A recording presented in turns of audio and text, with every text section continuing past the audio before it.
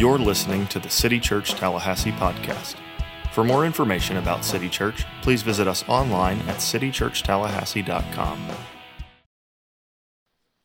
Hey, good morning. This is our second to last week in the whole story, but this is the beginning of the year. We're doing a different book of the Bible every week, an overview sermon. We go to the moon next week, so we'll take a break. Christmas on the moon, 4 and 6 next week. Who's going to be there? Who's fired up for it? Okay, here's the deal. I know it's Thanksgiving weekend, which is rare. Actually, not rare. It's never happened before. And it's like, why in the world are we doing it then? And the reason is that's the only time we could get in this year. So what we're asking you to do is just come back. Just please come back to town. If you're in Orlando for Thanksgiving or wherever it might be, drive back. You can be here by 4. You can be here by 6. I was joking with someone. I was like, pretend it's like a football game or your daughter's dance recital or something like that. And let's make it back in town in time to be a part of Christmas on the moon. And the week after that, we'll be back here and we'll be in the book of Revelation to close it all out for our whole story series. So it's been a good experience for you overall. I know it's been for me. I've learned more about the Bible, I think, in the last maybe year than I even did in seminary. Because so much time in every book of the Bible, and it's been a really good experience. I hope that you at least know the whole story of the scriptures now and how at all points ultimately to salvation found in Jesus Christ. So I hope to see you at the moon next week. I'm excited for it. It's probably one of my favorite services of the year. We're going to kick off Christmas season in Tallahassee with Christmas on the Moon. And another thing about it being early this year, all y'all decorate early already anyways now, right? Y'all put Christmas trees up the day after Halloween, let's be honest. So it's a perfect timing for us to get rolling. Let's pray together, then we'll jump in. Father, we are thankful for your word, thankful to be together as a church family. We lift up the moon to you next week. We ask you to be at those services. Allow the friends we invite to say yes and have their minds open and their hearts open and their ears open and their eyes open to see who you are, Lord, and what you have done for them in Christ, their desperate need for Jesus, the one who reconciles us to you, who cleanses us from our sin, who forgives us. He is the way, the truth, the life, and no one comes to the Father except through him. Let that be what we proclaim every week. But Lord, allow people to know and hear next week. I ask the same for this morning, that you keep the enemy out of this place, out of our city, that you speak to me this morning. And Lord, I also ask you with all the churches in our city, as we know we're not alone as we gather today. We lift all this up in the name of Jesus. Amen. 1 John, Ray Van Ness, who's a commentator, said this: in these letters, we see the great apostle John functioning as a shepherd. He's teaching, consoling, urging, comforting, and challenging his people so they may have joy and might know, those are linked together, that they may have joy and as a result might know that they have eternal life. God wants us to know we have eternal life. And the understanding of assurance is not to scare us. It's not to hold it over our heads. I've heard evangelists before go, if you don't know the exact moment, the exact time, the exact date that you became a Christian, you might not be. Well, my standing with Jesus is not based on my memory. It's based on what Christ has accomplished for us. And God wants us to have assurance of salvation. Why? Because it leads to joy. Martin Lloyd-Jones said this, a pastor in London back in the mid-20th century. Assurance is not essential to salvation. It's not our confidence that saves us, but it is essential to the joy of salvation. What Christ accomplished for us is the source of our salvation, not our assurance, but what Christ accomplished for us should lead us to assurance. And joy is found there. I mean, think about it. If you don't have assurance of salvation, how can you find joy? Because every day it's, have I done enough? Do I remember enough? Have I gone to church enough? Have I done enough good deeds?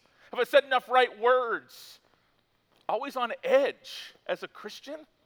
That's not who we are saved to be and what we are saved to do. God wants us to know that we have eternal life. Wants us to be confident not in ourselves, but in Jesus and what he's done for us.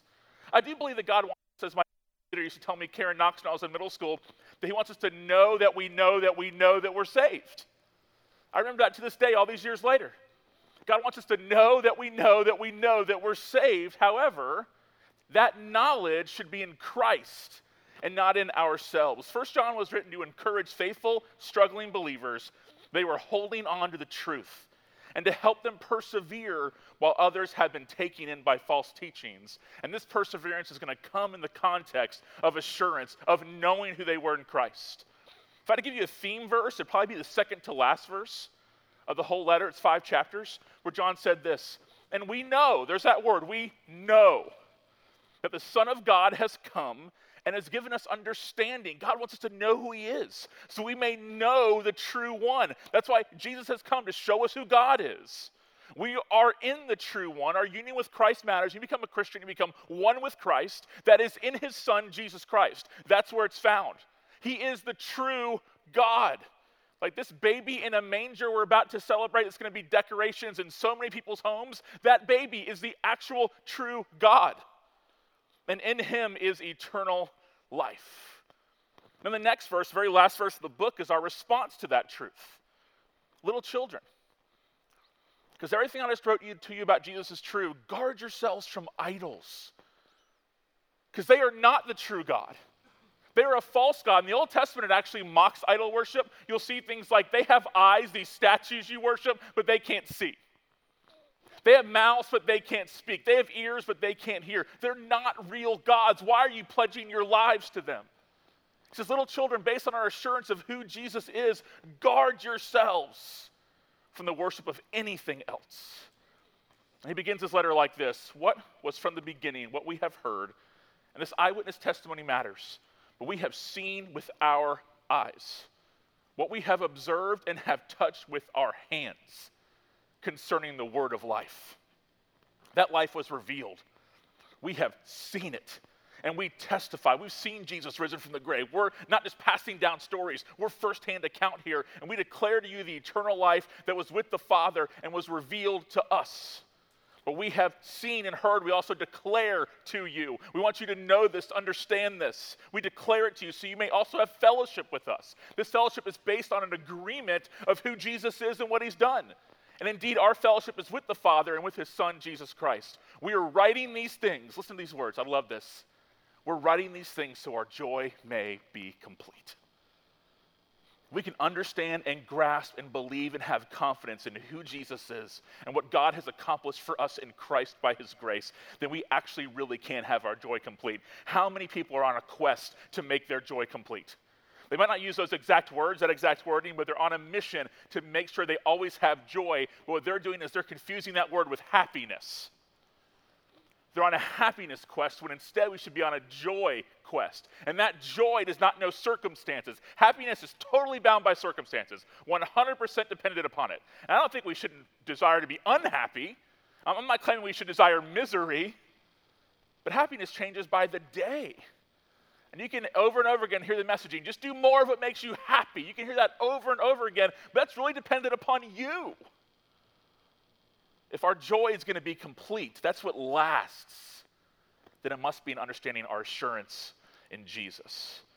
He says, let's be clear here, here's what it looks like to be in the fellowship, to know the true one. He says, if we say we have fellowship with him, as in if we claim to be Christians, claim to be believers, and yet we walk in darkness, as in we still live as who we used to be before we came to Christ, before we received the truth of who Jesus was, and by faith believed the good news of his death and resurrection, repented of our sins, if we still walk in darkness, we are lying and are not practicing the truth.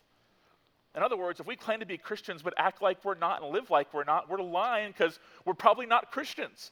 It's not an assurance issue. It's a you're not really saved to begin with issue. It's not that you lost your salvation. It's that you never had it in the first place.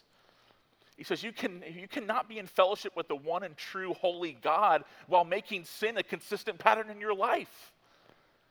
It doesn't add up. It just doesn't make sense. Let me say it again. You can't be in fellowship with a one and true holy God while making sin a consistent pattern in your life. But he gives us good news. And verse 9 was written to believers. It's actually not an evangelistic passage. It's written to Christians. If we confess our sins, he says, he is faithful and righteous to forgive us our sins and to cleanse us from all unrighteousness. That we don't have to fear that God's going to reject us when we sin. Christ was rejected. In other words, Christ was punished for us so that we may have life. He died as our substitute. So now we're right with God. So our job is not to fear confessing to God, but in a relationship, in fellowship, to confess our sins because he's faithful and just to forgive us of our sins. And then he talks about the issue here, whether we're going to walk with God or walk with the world, be in light or be in darkness, is going to come down to our loves. What is it really and ultimately that we love? Where do our affections go? And he says, do not love the world or the things in the world, as in idols. If anyone loves the world, it's contrast. The love of the Father is not in him. We can conclude you're still in darkness. You haven't received God's love in Christ.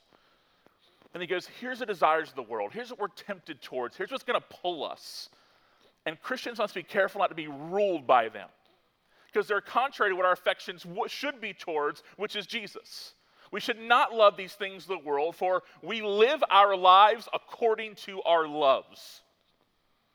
We live our lives according to our loves. The choices you make for your family are often based on your love. You make financial purchases based on what you love. You make time commitments based on what you love. What we love is going to control much of our lives. We should not love the things of this world, he says, for we live according to our loves. So what are they?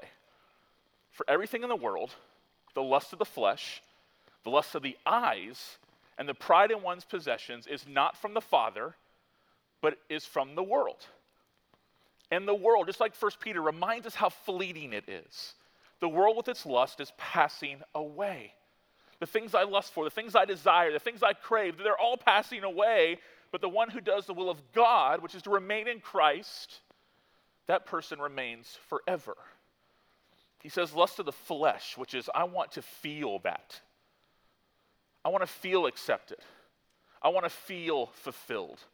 I want to feel happiness. So I'm going to believe the lies that I'm going to go around God, not to him, for the things I'm looking for, that there's more to be gained by disobeying God than there is to be gained by obeying him. What this comes down to is an issue of assurance. That I'm actually not believing that Jesus is the one he said he was and that he is the greatest treasure, that he is the greatest joy. I want to feel that. Lust of the flesh. And John says that's passing away. That's fleeting. It's the one who does the will of God who lives forever. The next one is the lust of the eyes. I want to have that. I want to have what they have. It's covetousness. If only we could have this, then we would be happy. If only we could have what she has, what he has, what they have. And it can cause us into a love for the world and to pursue something that's like chasing the wind. And then a pride in one's possessions. I want to show that. I want to show we've arrived. I want to show we're keeping up. I want to show we're cool enough, whatever it could be. For some, it's I want to show that I'm loving enough. So we'll compromise Christian truth.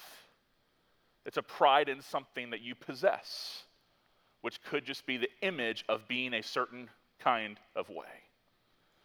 And here's a solution. What you have heard from the beginning, he always takes us back. What you've heard from the beginning is to remain in you. If what you have heard from the beginning remains in you, then you will remain in the Son and in the Father. My mentor, James Merritt, likes to say, the faith that fails at the finish was faulty from the first. If someone finishes away from Christ that claims to be a Christian, I don't mean a mistake or messing up, but they walk into deconversion or apostasy or denying Christ, whatever it might be, it's not that they lost their salvation, John would write, it's that they never actually had it to begin with. Because if we do have it, we'll remain in Christ. And this is the promise that he himself made to us. What is that promise? Eternal life.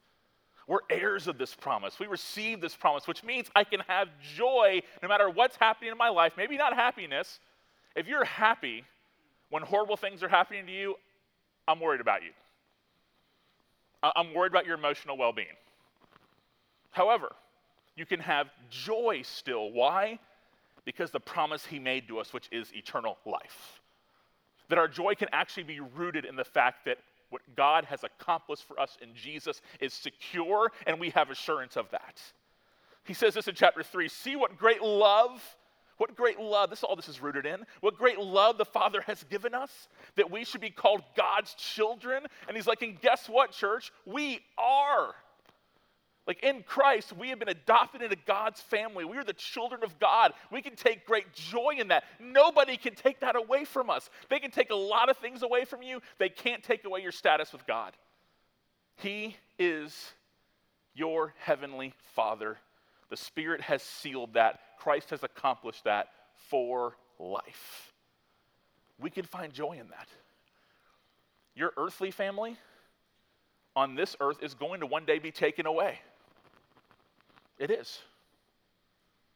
Your spiritual family can never, ever be taken away because you have a status. Let's make sure that our relatives know who Jesus is. Let's use Thanksgiving and Christmas and sitting around the table. Oh, you shouldn't talk about religion. Well, then what the heck are we going to talk about? We are children of God. We need to make sure that we bring this up. I want to fear eternity for people who don't know Jesus more than I fear an awkward 10 minutes over overrated cranberry sauce in a can. Ugh. Sorry, I thought about that for a minute. And here's we're told also that since Jesus is righteous, those who are his will also be righteous. Verse 2 and 3 of chapter 3. Dear friends, we are God's children now. You don't have to earn it. It's been accomplished. You've been adopted. And what we will be has not yet been revealed. The promises are here now, but the realization of them is in the world to come. We know that when he appears, we will be like him. What does that mean? We'll be pure, we'll be righteous, because we received the righteousness of Jesus and he received our sin on the cross. Because we will see him as he is in his glorified state. We're told in Romans we will be glorified also. Chapter 8, verse 30. And everyone who has this hope in him purifies himself just as he is pure. We become like him. Dear friends, give some implications of practical life based on these truths. Dear friends, let us love one another, because love is from God, and everyone who loves has been born of God and knows God. That's what fuels our love, is that we're part of God's family. The one who does not love does not know God. Like a hateful, spiteful person, we could conclude they don't know the Lord. Why? Because God is love. So if you claim to believe in God and who is love and you don't love, then the only rational, logical conclusion is that you don't believe in God. You don't know the Lord. And then we're told this, that God's love is not generic and it's not vague. God's love was revealed. He didn't just say it. He revealed it among us in this way. God sent his one and only Son into the world that we might live through him. And that word love is thrown around so loosely today. We'll say we love ice cream, and in the same context say you love your wife. Or if you don't believe a certain thing or hold to a certain thing or go by certain cultural rules, you're not loving. We're told things like love is love. It's just thrown around everywhere. And then verse 10 gives us an actual understanding of how God defines love. He says love consists in this. Like here it is. It consists in this. I'm going to give it to you. Not that we loved God, and I'm thankful for that because we're not very good at that, but that he loved us. This is how God wants us to understand what it means to love. And he sent his Son to be the atoning sacrifice for our sins. This is how God's love is realized and understood. To understand the love of God, look to a cross. Because dear friends, he's writing compassionately here. He wants them to know there's a relational element here.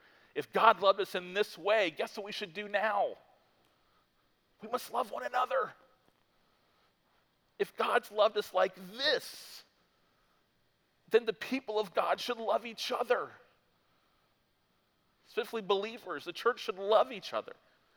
Like when they see us, they should say, those people love each other. We're like, you know what? Not randomly. We love because God first loved us. Because we're not great at loving on our own. But God, who is love, says love consists in this. That he loved us and sent his Son for the atoning sacrifice for our sins. Let this be what fuels your love for everyone else. It's not random. It's not vague. It's also not based on feelings. God revealed. Does it say that God felt love for us? No, even though he does. He has affection towards his people. He certainly does. But for us to understand love, it has to go beyond feelings. It's a decision. It's a choice. When I hear a couple say, we just fell out of love, a married couple, I go, that's impossible. You fell out of feelings. You can't fall out of love because love is a choice. And if he loved us in this way, we're to love one another. See, Christian love is truth-based. It's actually theological. Our understanding of love is more theological than it is emotional in what we are called to do. And I would hope, as we believe these things, our affections would actually grow for God. And our emotional love would grow for each other based on what we believe to be true about the scriptures. So John closes out his first letter with another note of assurance, grounding his readers in the identity of Jesus.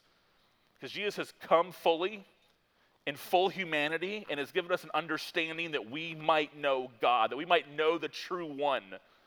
Van Ness says this, knowing this, they can resist idols and stand fast in joy and hope. So that's John's hope for us, right under the inspiration of the Holy Spirit. Then you get to 2 John, a really short letter. 2 John was written to warn the church about false teaching and to urge them to continue in love and truth. See, truth is the environment for Christian love, and love is the response of Christians to truth. Let's say that again. Truth is the environment for Christian love, and love is the response of Christians to truth. So he writes this letter, the elder, to the elect lady, which most believe is this church that he's writing to, and her children, so the leadership and the children, whom I love in the truth. And not only I, but also all who know the truth.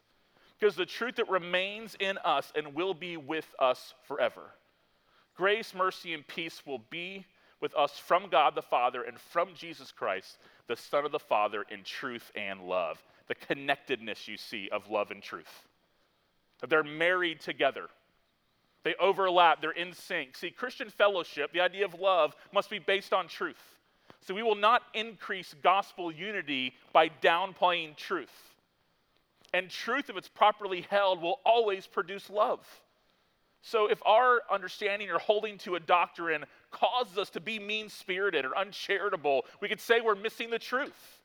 And if in the name of love we overlook, rationalize, or downplay sin, we could say we ourselves are missing our understanding of love.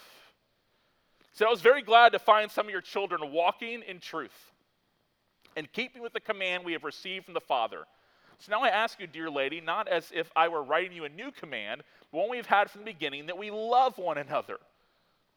And these just really uncertain times they were living in, fast forward to our uncertain times, what's certain is God's love for us, so Christians must band together and love each other. He said, this is love. This is how God wants us to understand love. Love consists in this, that he died for us. Now how we show love of God is that we walk according to his commands. If we love God and live in darkness, back to 1 John, then we're liars, it says. This is command as you heard it from the beginning, that you walk in love, walk in obedience to God. Many deceivers. So as soon as he's talking about love, he goes right into false teachers. See, calling that out is not at odds with love. He says many deceivers have gone out into the world. He calls them deceivers. They do not confess the coming of Jesus Christ in the flesh. This is the deceiver and the antichrist. He just called people the antichrist. In his letter, and 2 verses before, he talked about love. They're not at odds. Why? Because of verse 8. Watch yourselves. He cares deeply for the flock, so you don't lose what we have worked for. The churches we've started, the discipleship that's taken place, but you may receive a full reward. You remain in Christ. Anyone who does not remain in Christ's teaching but goes beyond it does not have God. The one who remains in that teaching, this one has both the Father and the Son. It's not those holding to truth that are being divisive. It's those who are leaving the truth that are being divisive. If anyone comes to you and does not bring this teaching, do not receive him into your home. That's how serious it is. And do not greet him. For the one who greets him shares in his evil works. Keep walking faithfully, he's saying. Love one another and don't tolerate false teaching for a moment because of what it can do to the work of God in the church. Since this false teaching turns people away from God and towards eternal destruction, Christians must not receive it or support it at all. Like helping or encouraging this kind of teaching, which leads people to hell, is neither nice nor loving. It's not winsome. What ministries we support really matter, but they must be vetted. Good intentions and a sincere spirit are not enough. What we believe matters deeply. Then you get to 3 John, another really short letter, writing to someone named Gaius. And the theme of this is hospitality. Because again, a hostile world, false teaching creeping in. For those who are walking with God, we must make sure that we're providing gospel hospitality, gospel love, and support for people. He says, dear friend, you are acting faithfully in whatever you do for the brothers and sisters, especially when they are strangers. Like you're welcoming those that you don't know very well into your life. They have testified to your love before the church, making an impact on people, and they're talking about it. Like hospitality. A loving, hospitable spirit really is an amazing display of the gospel of Jesus Christ. Jesus entered into our mess. That's the Christian story. But John points out, again, a really short letter, a guy named Diotrephes who is exalting himself, and which is the opposite of hospitality. Hospitality is others-oriented, and he's putting out those who want to support the missionaries. So missionaries are coming to town, the church wants to support them, and Diotrephes is pointing them away from doing that. This is often what happens when pride gets in the way, right? It often leads to rebellion when it's all about me. It leads to hindering God's work. It results in disunity happening in the church family. And then a church cannot be healthy when the members seek their own way and are all about themselves. I mean, it's really that simple. But instead, he says, be like this guy over here named Demetrius. We're not told a lot about Demetrius, but he's someone who apparently was doing it the right way. He was an example of being the opposite of Diotrephes. So basically the theme of 3 John, it's just like 20-something verses, is don't be like that guy, be like this guy. Here's an example of someone who's selfish and self-seeking. Here's an example of someone who's actually really living for the Lord and loving others well through hospitality. Be like Demetrius, don't be like Diotrephes. My senior year in a class in college, I was a biblical studies major, our final exam was writing a commentary on 3 John.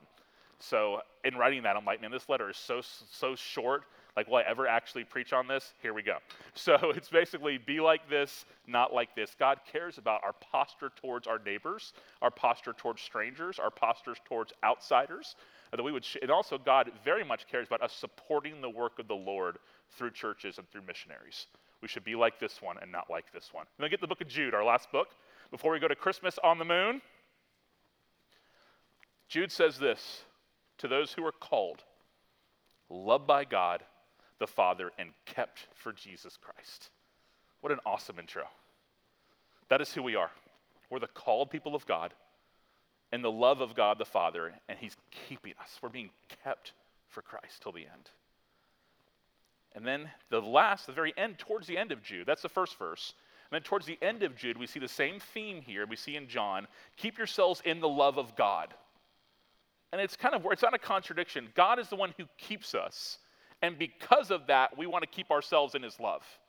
So we want to stay anchored in that truth and in that hope with the assurance of knowing it's ultimately not up to us. So I don't do it feeling pressure. I do it out of joy because I know who God is and what he's done for me. He goes, keep yourselves in the love of God, and we wait expectantly. Notice that's been a theme if you've been here for a while. If you haven't been here, I'd love for you to catch up online through our podcast, that this looking ahead, looking to heaven, focusing on eternity is a constant theme in the scriptures to a persecuted people. He says, wait expectantly. Why? Because we have assurance. We know without a doubt he will return for the mercy of our Lord Jesus Christ for eternal life. So that's kind of the two bookends of the book, of the letter, I should say. And then the middle part context is this. Dear friends, get right with affection here. Although I was eager to write to you about the salvation we share, I just want to talk about the gospel the whole time, he's saying. I just want to celebrate God's love for us and talk about that, but we got some things going on. I found it necessary to write appealing to you to contend for the faith.